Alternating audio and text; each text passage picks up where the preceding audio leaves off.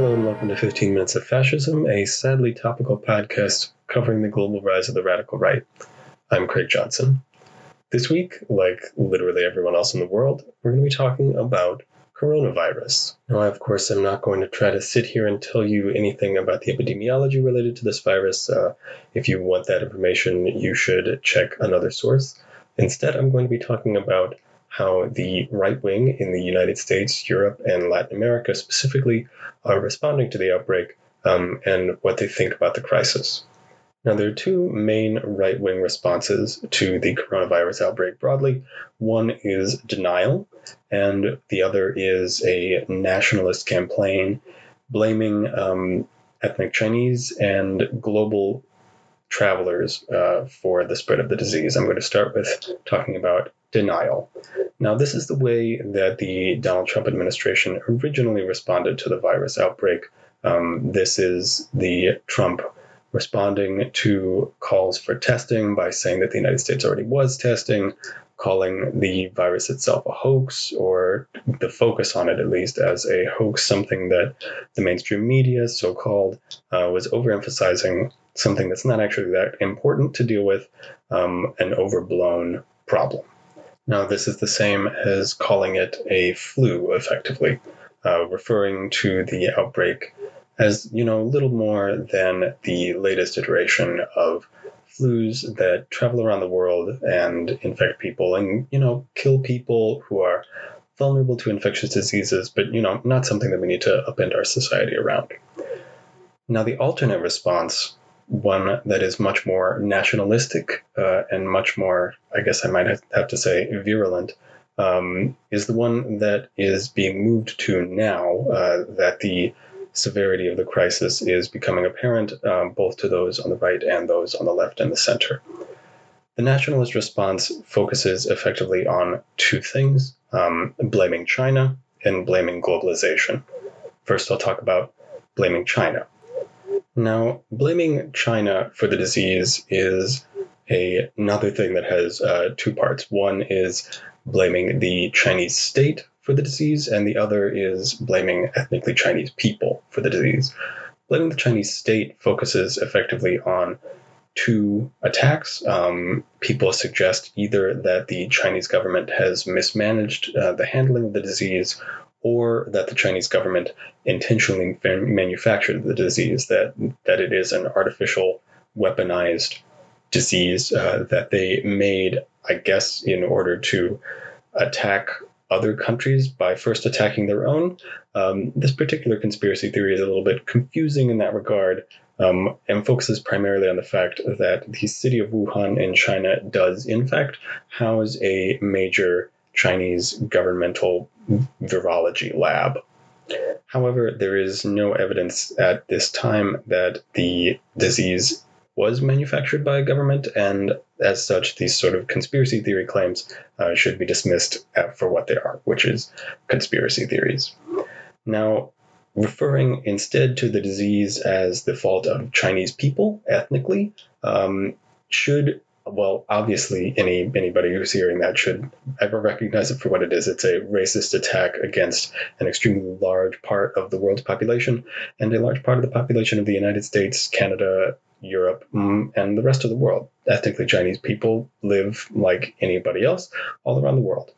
Now, today in the United States, many common stereotypes of East Asian people focus on a supposed dedication to community or duty or honor or family.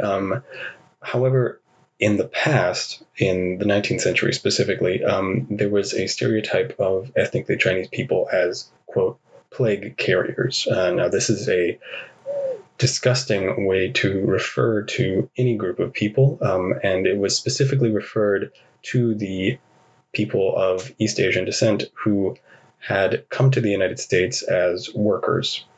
Now, as I said, this stereotype was most prevalent in the 19th century, a period of time when China, that is mainland China, was relatively weak compared to the present day and also compared to the entirety of the rest of its history. In this stereotype, Chinese people are blamed for lacking sanitation standards, and there are also racist assumptions about the Chinese diet. You see this stereotype coming back today, now, in the wake of the spread of the coronavirus. You've probably seen memes discussing the fact that in the city of Wuhan, people eat things that many people in Western societies would not consider to be food. Now, as a historian, I feel an obligation to remind you that human societies are vast and diverse, and that foodways are also vast and diverse, and that things that are eaten commonly in the Western world, that is, in the global north, in Latin America, in the United States, in Europe, are not normal things to eat in other places in the world, and that this is just normal. And so we can't lean on that as a blaming device, a way to blame people of a certain culture for the spread of this particular disease. However, that, of course, is not stopping the right wing or nationalists in general from using this particular way of attacking ethnically Chinese people for their relatively different culture as being the cause of the spread of the disease. And you can see how all of these stereotypes fit together, presenting their culture as dangerous, as alien, as different, and also focusing on sanitation, bodily health, things like that. Now, for those of you who are familiar at all with other forms of ethnic stereotyping, and specifically stereotyping of people who are considered to be dangerous because of the nature of their lifestyle or of the nature of their bodies, this has already resulted in a series of hate crimes, which I think that we unfortunately are not seeing the last of. These hate crimes have occurred so far, documentedly, in the United States and in the United Kingdom. But I'm sure that if one plumbed the news of various countries experiencing outbreaks of the coronavirus, that these examples would be found elsewhere as well. The other major right-wing response to the coronavirus centers, as I said, on the concept of globalization and what they describe as globalism. When they refer to globalism, they're both using it, as I've mentioned in a previous episode, as a dog whistle for people of Jewish descent, for Jewish people. But in this case, they're also literally referring to it as a description of a world that is increasingly globalized, where people move around a lot in the world, where goods and services are exchanged internationally, where the economy, where our society, our culture are global. Now, there are parts of this that many people on the right wing like very much. Economic interconnectedness has made a lot of people very rich.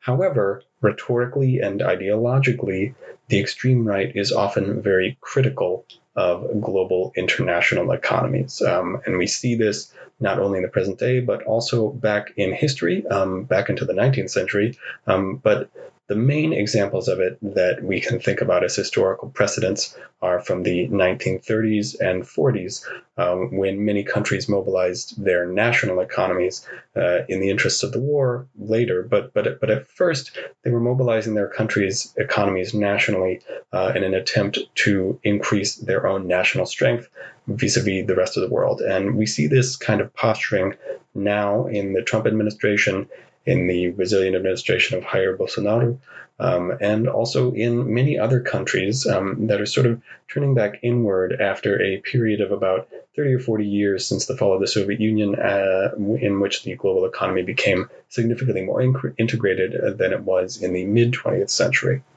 Now, because much of this integration has had to do with integrating China into the world economy, this has provided a great opportunity for the extreme right to blame this interconnectedness for the spread of the virus. And now there is some literal truth to this. If people didn't move around as much, it would be much more difficult for the virus to spread.